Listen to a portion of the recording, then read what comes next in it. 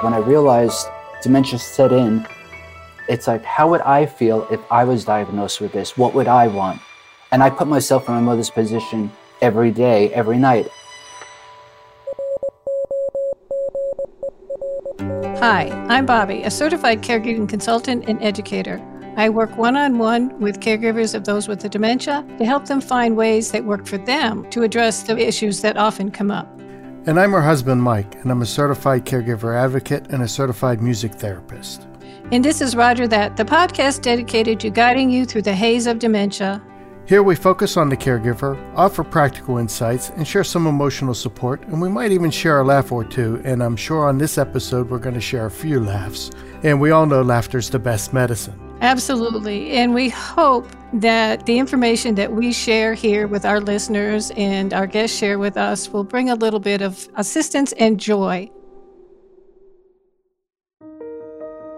This episode of The Roger That Show is sponsored by Artis Senior Living, where everyone is committed to creating a more empowered care experience. That's called the Artis Way. So what does the Artis Way mean?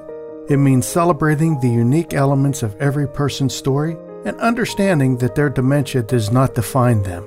It means creating a positive, compassionate atmosphere of opportunity, and above all else, it means caring for everyone with dignity and respect. So if you're looking for a true memory care partner and want to learn how Artis Senior Living can help you help your loved one live their passions despite diagnosis, call 240-534-3301 or visit artisseniorliving.com. That's Artis, A-R-T-I-S, seniorliving.com. You know, in the past, we've talked about some of my dad's idiosyncrasies and, of course, my mother, as well as many others of my family members who also had some idiosyncrasies. And I've sometimes wondered if it was an Italian thing. Well, you know, you might think that, but if you recall your thoughts on why you would never marry an Italian woman and the difference between them and an Irish woman, you might find that that's not necessarily the case. This is but true. But today's guest may very well agree with you. And he's been a writer and photographer ever since he was a little boy back in Catholic school. His professional background has been in theater, yoga, and graphic design. His book, Dementia Mama Drama, is available on Amazon Books. His writings as a career and strong advocate for dementia and Alzheimer's have been published by leading Alzheimer's organizations. Please welcome to Roger That, Mr. Vincent Zappacosta. Hey, Vincent. Thanks for being on the show. Oh, hi guys. Thank you for having me here. It's a pleasure. You know, Mike originally talked about the relationship with your wonderful mother, and we will definitely talk about that. But one of the things that I really wanted to mention after reading your book was the relationship with your husband and your mother and you. And you mentioned, you know, when she was first diagnosed, you maybe were a little fearful about how he would react to that. And we know that sometimes marriages are strained by taking care of someone with dementia. But he really stepped up, and the three of you ended up to be quite a trio, didn't you? Oh yeah, for sure. I called us the Twisted Trio. He and it was a good balance because my husband Douglas was the calming one, and I'm more excitable and get all the information. I'm very Italian when it comes to that. So having a good balance there is important, like Mike was saying earlier to Bobby. So yeah, we just worked really well together, and it brought us closer together, actually, instead of bringing us further apart, which it has for many couples. Mm-hmm. That's very true. So tell us a little about, and share with our listeners who haven't had the opportunity to meet you yet, about how you came into the caregiving world and, you know, when your mom was first diagnosed and the steps you originally took to make sure she got the care she needed. Sure. Well, ever since I can remember as a kid, I pretty much was a closeted caregiver. I always took care of my parents on a certain level, just because it came second nature to me. But that's how it all started. But when I took the role of caregiver, my mother was, widowed by that time. My father had passed away, and she had a lot of health issues. But the final thing came to be when she had a pulmonary embolectomy, and I was called into the doctor's office because I was her person to go to get all medical answers. And there was a 50-50 chance that she would make it. And I had made that decision. So it's like, well, she could pass the next day if it didn't happen, or she could go on. So we took the chance, we moved forward. And that's when I really became the full caregiver, because slightly after that, dementia was diagnosed. And the social worker, because she was in the hospital, then she was in short-term rehab. But after that, we realized she could not be left alone. And she had cognitive tests, and they said, your mother is fine, meaning because of the operation, but she has dementia. And this is the first time that dementia was ever attached to my mother. I mean, I just thought everything that I had seen prior to that was just a natural part of aging. I mean, at that time, because this is quite a few years ago, dementia didn't have it was just getting old. It wasn't dementia or Alzheimer's. It was just natural aging. Right. Yeah, I remember back in the day, she's old, she has dementia. And that was just considered a natural part of aging, as opposed to all the different categories under the dementia umbrella as there is now, and all the different differences between the dementias. So I fully understand what you're saying. And normal aging is very different than a dementia. And, yes, we're going to slow down. We don't think as fast. We don't move as fast. As Mike likes to say, we don't bounce the way we used to. But, with dementia, it's a very serious, devastating brain disease. And I can only imagine hearing that for the first time, to kind of get that ice cold shock running down your spine, that this is now very real in my family. Yeah. So the first time I did hear the term dementia and attached to Mama, it was like, oh, what do I do? So I tried reading about it and whatever information I can get, but I'm not inclined to read a lot of medical stuff. I go more by feelings or what I see and am experiencing. So I'm more in the moment. And I realized the few books that were out there at that time were not very helpful for me.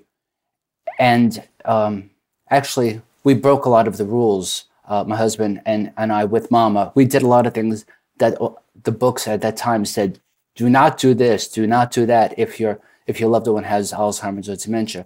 But for us, they worked. I mean, I always questioned everything ever since a child. I questioned stuff with the doctors.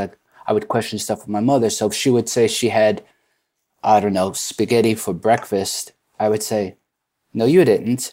What did you have? I would always just push her buttons to make her keep thinking. And the reason why I did that was not because I was a nasty little son, but it was because I wanted her to use her mind and to think as much as she could with what she had. So she really became an art with her. She learned to BS, and she could almost answer anything, even if it wasn't true, just to come up with an answer. So that was a talent that I like to say I gave to Mama in the last few years. So a politician in the making. Yeah, definitely. She could definitely cover her butt. It's so funny because Bobby was reading portions of your book, Dementia Mama Drama. And I was looking on your website, and I got to tell you, I got more laughs than anything. But all the different situations that you came up with, I could see from my mother. I mean, my mother, Bobby used to say, your mother lives by exclamation points. If she nicked her finger cutting a piece of celery for a salad, she nearly cut her darn finger off. Right. Although she didn't say darn. But, I had a lump on my head the size of a grapefruit. Oh, my God, Mom. Right. I think we had the same mother, Mike. But some of the stories, can you give one of your favorite stories to our listeners? Oh God, there's so many, and I didn't even put all of them in the book. But yeah, one of my favorite stories is like we were there. Douglas and I were there one night in the nursing home, and we were playing cards like we did because we had our rituals for the evening. So we would do it pretty much all the time. We would exercise, do some yoga, breathing, and stuff. We'd have to have some coffee and cake, no matter what time it was, and we would play cards. And she would go, but that's when she had a little OCD, and she would be going through her wallet, and we would go through her purse every night because she would keep food and items in her bag. So it accumulated by the end of the day because we just saw her the previous day, and it's like we would clean it out. So one night, let's get back to the story. We're sitting at the table, and she's cleaning out her wallet as we're playing cards. And she's doing it over and over. And we always made sure she had a few dollars in her wallet. And it was a leopard wallet because she liked leopard. And you have to make them be surrounded with things that make them feel good. So she's counting her $1, $2, and she's putting it away. And I just happened to ask her because it seemed like she was obsessing on the money. And it's like, what's going on with the money? How come you don't have any money, Ma? And she said, oh, I have money. And I said, you do? And Douglas and I look at each other. It's like we know darn well she had nothing left in the bank account. It was, all for medical stuff. It was down. And she said, oh, sure, I have a couple of $100 in the bank. And when I die, you'll have a couple of $100. And we looked at each other, and then we just all start laughing because the situation was too surreal, So then I gave her $2 more at the end of it. She said, what the hell is that for? And I said, well, that's for making us laugh. She said, I should make you laugh more often. Yeah. That's just like, that was like a typical night, It's funny that the money thing because Bobby used to take my dad to the VA hospital that's fairly close by here in West Virginia. And because of the number of doctors that there was, it was usually an all-day affair. And somehow he got it in his mind that she liked eating at the hospital cafeteria, which could not be further from the truth. But he went in his wallet one day, and there wasn't enough money. And he asked Bobby if he could borrow $20, and he would pay her back when he got the money from me. So she gave him the money. He bought lunch, and he came to me and said, I need $20. I got to pay Bobby, and I need money for my wallet because it's not nice for the girl to have to pay. I couldn't let her pay. It's not nice. So always made sure that there was money in his wallet. Yeah. He never asked where it came from. It was just always there. It was like magic. When he put it in the drawer, money would appear. But I totally get your mom. Bobby and I today, I have this bird feeder that clips onto the window that you could see the birds eating and whatnot. And we have these blue jays that come by, and they pick up peanuts that I put in there. And the blue jay comes and he swallows 7 or 8 peanuts, then takes one away, comes back 3 minutes later. And I'm watching this, and Bobby starts laughing. She says, reminds me of your mom. Now, my mom was a tremendous baker, and she used to make the most amazing cookies. And anytime there was any type of family situation, wedding, graduation, Shirley, will you make the cookies? Shirley, will you make the cookies? I'll buy the ingredients.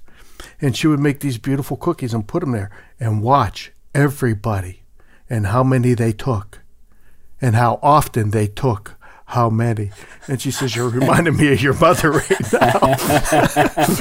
He was sitting there counting. Look, that bird took 1, 2, 3, 4, 6 peanuts. Oh my God. I could just see his mother sitting there. He is his mother's son, that's for sure. Well, Mike, I think you have a little too much time on your hand. Well, we live along the Appalachian and Blue Ridge Mountains, and it's the bird migration route, so we get every shape, color, size of birds coming through. That's great. So it's kind of fun watching them come and eat on their way past, but that's enough about my Italian family. Yeah, really.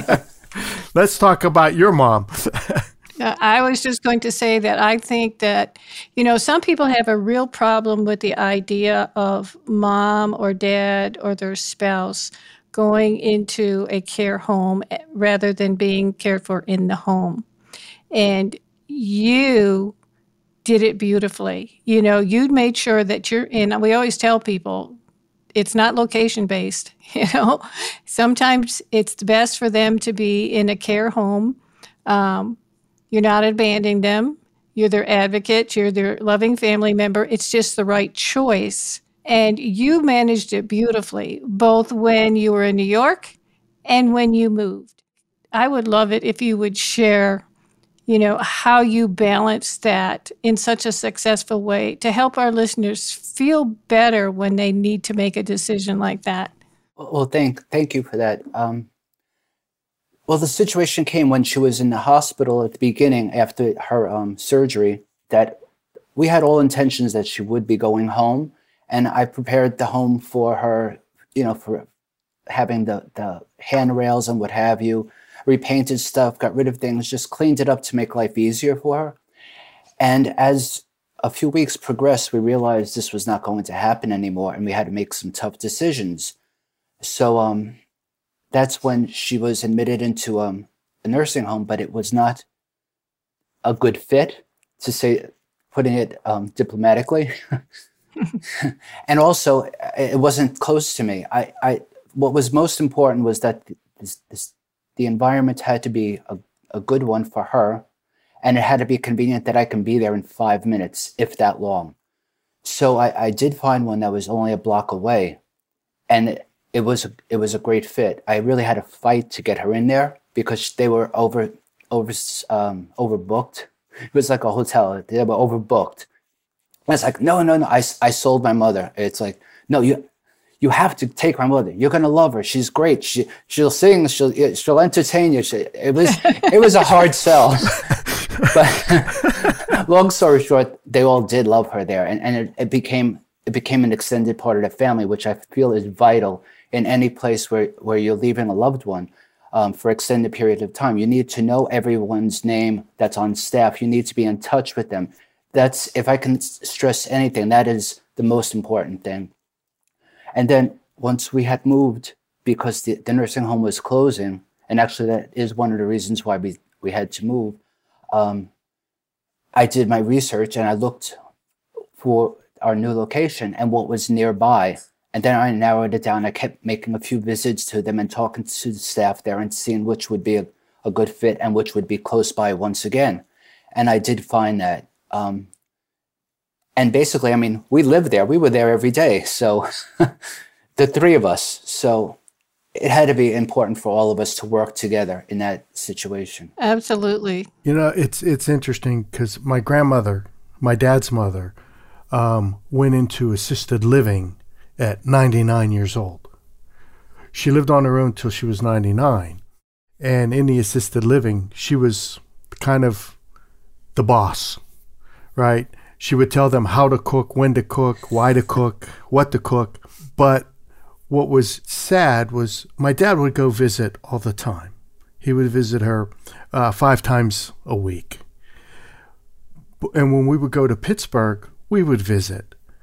And because she always got visitors, there were so many there that didn't have visitors that we were almost celebrity-like. Did you find that there were a lot of folks that were just kind of parked there and left? Yeah, definitely. I noticed that right away. And actually, my mother always wanted to be the star, Dementia Mama drama, right? Right. We would go visit her, and I would always see someone that was sitting in the corner alone repeatedly, or just maybe at a table like 2 or 3 people, and no one would visit them. And we saw this after you just get to know the people there. I would see people that were sitting alone or not having visitors at all, or really being responsive and not even a little spark in their eyes. So I always was aware of that, so it drew me to them.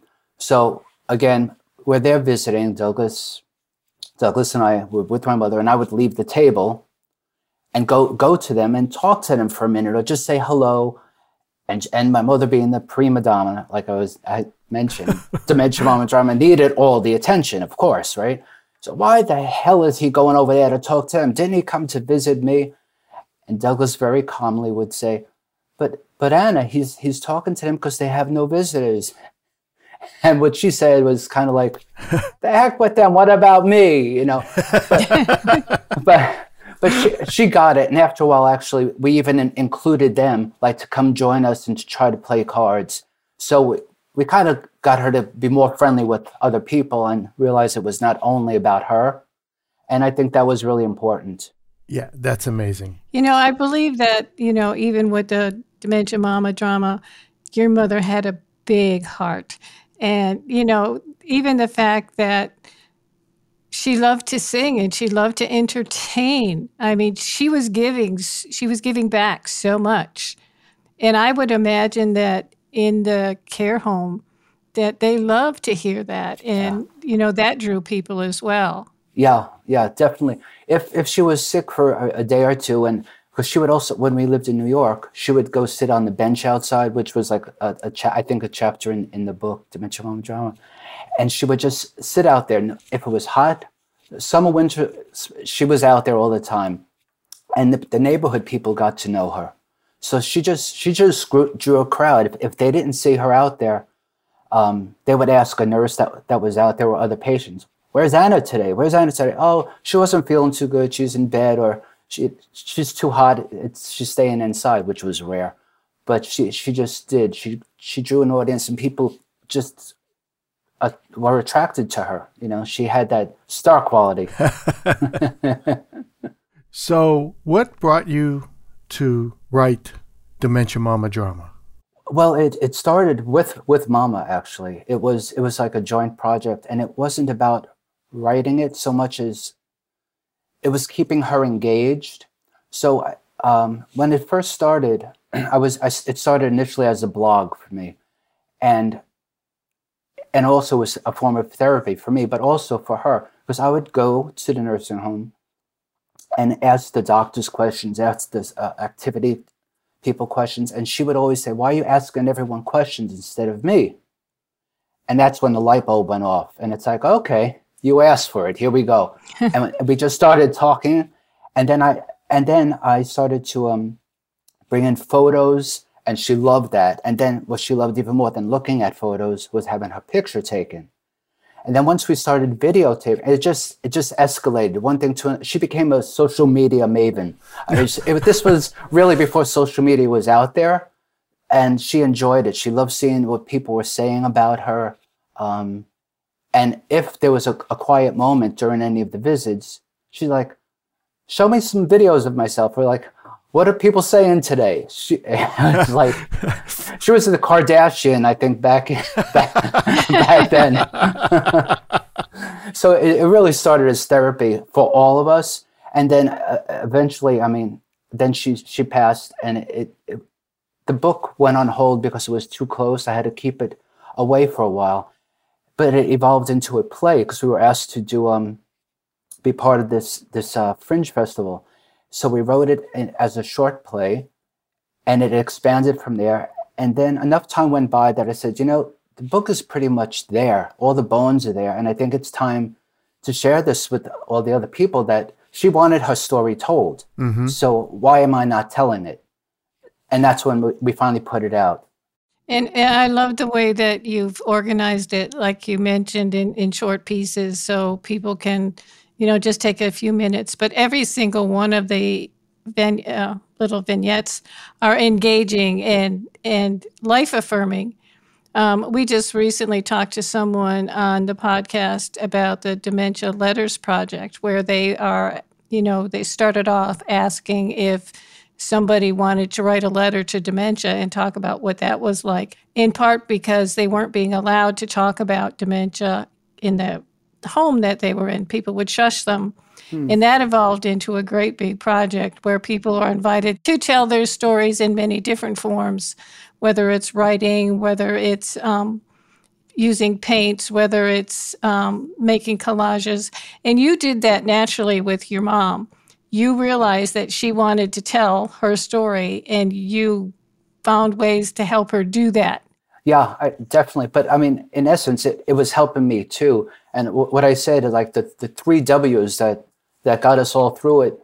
Well, at least Douglas and I was walking, writing, and wine. Perfect. After leaving the nursing home, I would just have to write. I would do a walk and get my endorphins going, and then I would write out the feelings that happened and like look over the notes that we had taken, and then sit down to a nice dinner and chill out with some wine. And that was the three W's. Now, I have a question. I have a caregiver support group, and there's this couple. Her mom lives with them in their home, and her mom kind of sees her son-in-law as the good one, and her daughter as, you know what your wife made me do today kind of thing. Did you ever have that? Yes. Yeah. I too was the bad one. It's like, Douglas is so patient. He's so understanding. Why can't you be more like Douglas? And it's like, Ma, but in the same respect, what she would say, I mean, I remember one of the last things she had said, she had written me a handwritten note, and she said, you're great. You're great, Vin. I don't know what I'd do without you. So. Yeah, that's, you can't put a price tag on that. No. My dad used to say to Bobby, without you, I'm a goner. But that's when I wasn't poisoning him or holding him hostage And don't forget, I would take him to his doctor's appointments, mostly because, Mike worked to support us and I stayed home to take care of him. And I remember often, the doctors would say, Mr. Carducci, your daughter-in-law takes really good care of you. You're lucky to have her. And his response was, she's okay. She cooks, she cleans. My son does everything. That would be me. Yeah. Now, you mentioned that this kind of brought you and Douglas closer. What advice would you give to couples that are caregiving one or the other's parents? A lot of times it has the opposite effect, and it breaks couples apart. What advice could you give them to try to keep it together and grow closer together like you and Douglas did? Well, I mean, communication is key. Communication is key with everything and every level of it. It was between us, Douglas and I. It was between the nursing home. It was between Mama. We all had to communicate on whatever level we can do that, and have an empathy and just putting yourself in the other person's position. I mean, that's when I first started, when I realized dementia set in to my brain what it was. It's like, how would I feel if I was diagnosed with this? What would I want? And I put myself in my mother's position every day, every night. And as a couple, we would give each other space. Like if I went without Douglas, say, and I came home, and he could just tell when I walked in the door if it was a bad night or not. And he said, "Are you okay?" "Yeah, I just need a few minutes." And then we talk about it later, over dinner and stuff. But we worked together because we were like yin and yang. He was calming, like I said earlier, and I was more not exactly. I was not calm at all. No, not even after 2 glasses of wine. No, not calm. But we were able to handle it, and we were fortunate that way. Well, you do something that I talk about often, and a lot of caregivers don't really understand, is you go with whatever happens in the moment.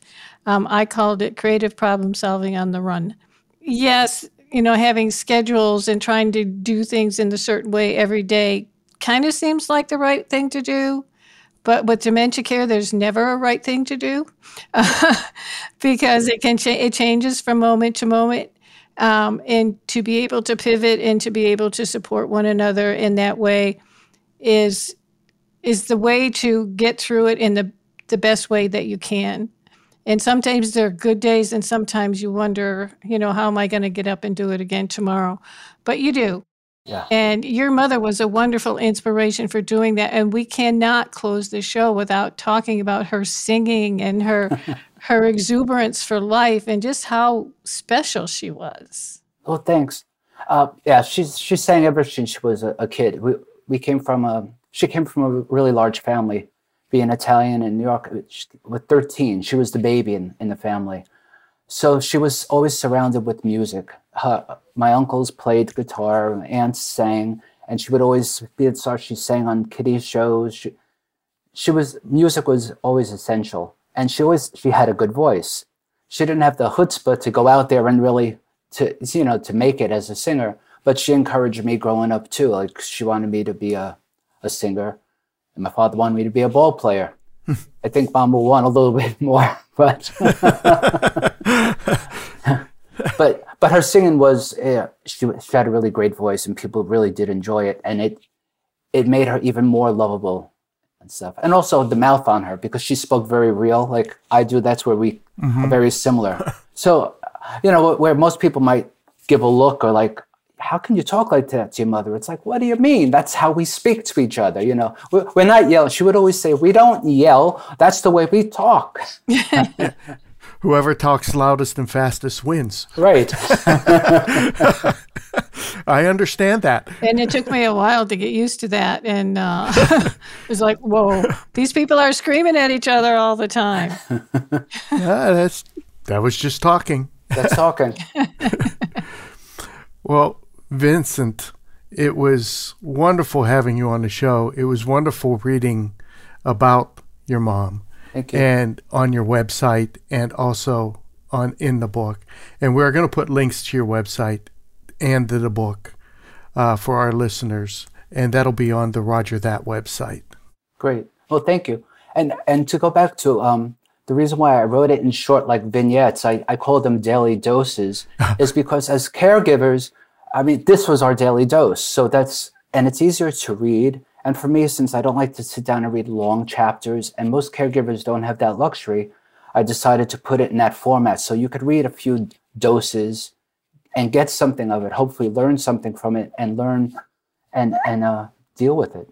Absolutely. Yeah. Well, if nothing else, just change your perspective. Exactly. Make it about them and not about you. And that was an important thing that Douglas and I would do once we visited.